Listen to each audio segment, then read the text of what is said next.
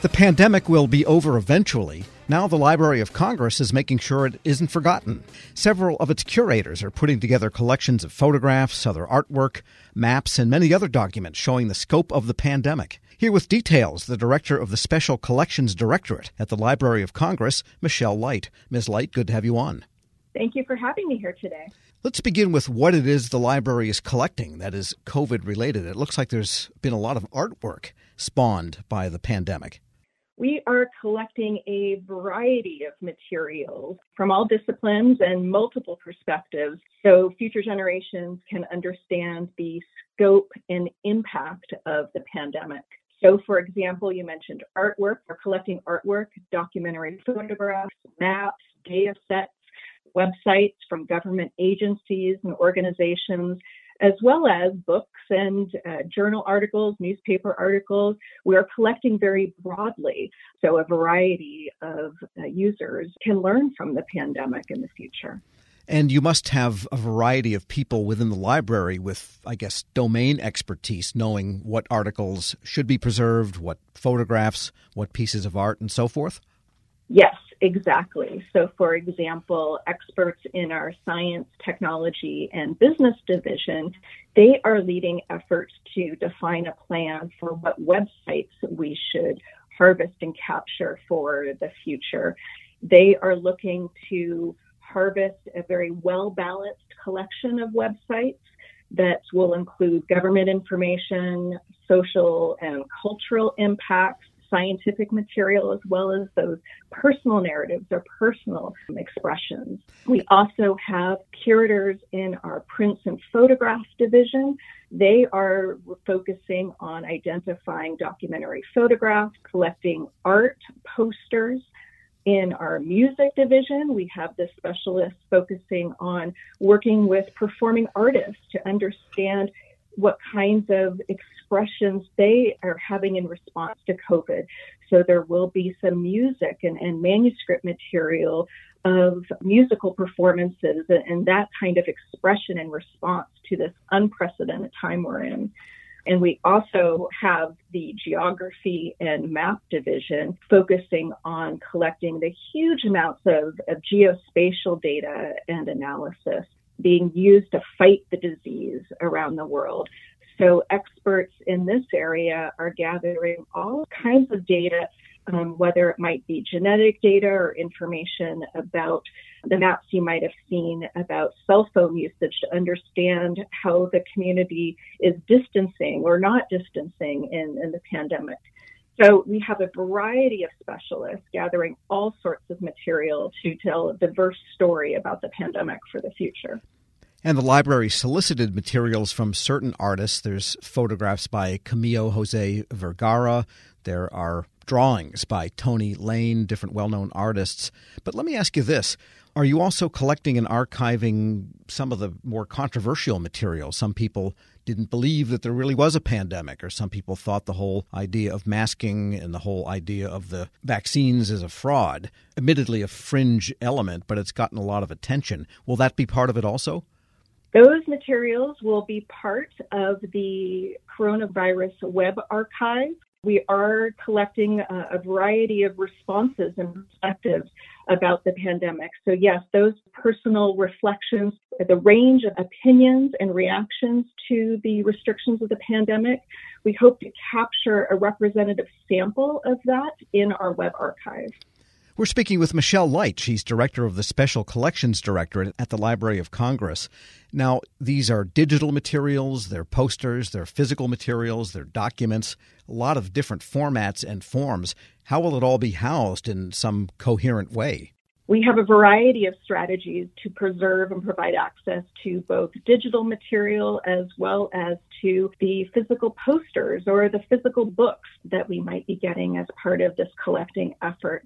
For example, some of the photographs that we have been collecting, you can find right now. We have a collaboration with Flickr where we are inviting users to submit digital photographs and their digital artwork. We have about 2,000 images in Flickr, and we're selecting about 300 of those so far for our collections.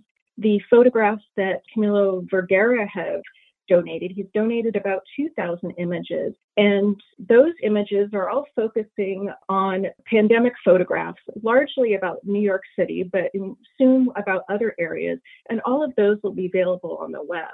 For the web archives, we have about a year embargo period before we release those to the web, but in 2022, everyone will be able to come to our website and find all of the web archives that we have collected as part of this.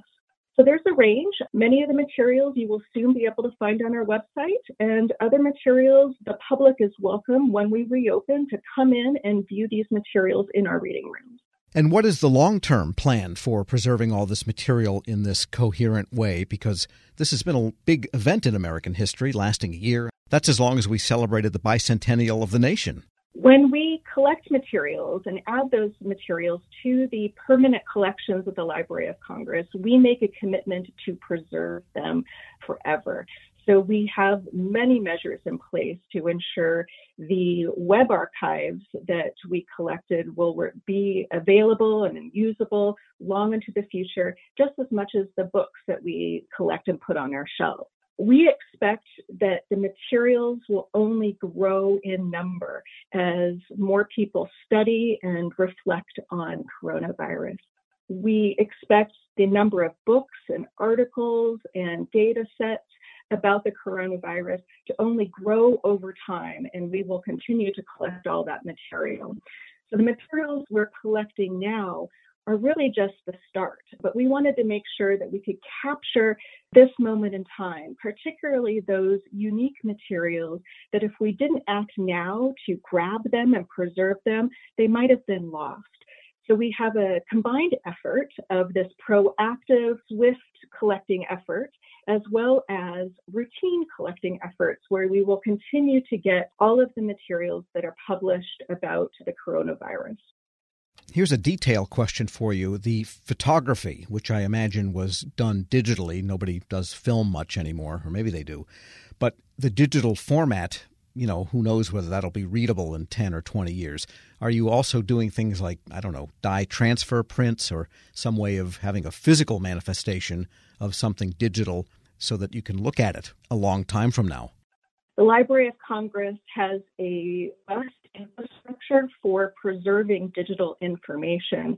We have state-of-the-art best practices in order to ensure that those bits of information survive long into the future. So rest assured that the digital information that we're collecting now, we have many ways to preserve that information and migrate it into the future so that no matter what kind of equipment people might be using 100 years from now, they will be able to get access to the digital image. So we're preserving the digital materials digitally. For an exhibit, we might print it out and display it, but we are making that commitment to preserve the materials in their original digital form. And you are the Director of Special Collections. Anything else exciting going on in Special Collections? Special Collections includes several divisions, including the American Folklife Center, the Veterans History Project, Geography and Map, Manuscript, Music, Prints and Photographs, Rare Books and Special Collections. So there are many things going on, including a variety of public programs that people can find on the web. We have several webinars and informational programs so you can get a taste of what the library is doing right now from your computers. So please check out our website and find all of the resources, both our collections as well as the public programs we're making available. But in the meantime, the irony is that to get to see in person the pandemic stuff, we can't do it until the pandemic is over. For many of the physical materials, yes, that is true. But you can see, for example, some of the photographs that we have been collecting. We are making those, when we receive them digitally, we are making those available on our website promptly.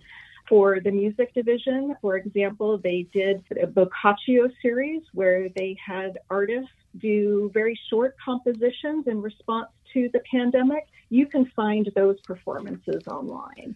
So there are a variety of materials that we've already made available for people to appreciate now. Michelle Light is Director of the Special Collections Directorate at the Library of Congress. Thanks so much for joining me. Thank you for having me. Have a great day. We'll post this interview at federalnewsnetwork.com/Federal Drive. Hear the Federal Drive on demand. Subscribe at Apple Podcasts or wherever you get your shows. Grab a 30-day free trial of Live by Live Plus, and you'll get unlimited skips, commercial-free music, and all of the podcasts and live streaming events you can handle. Visit livexlive.com/podcast1 to learn more and start your free trial.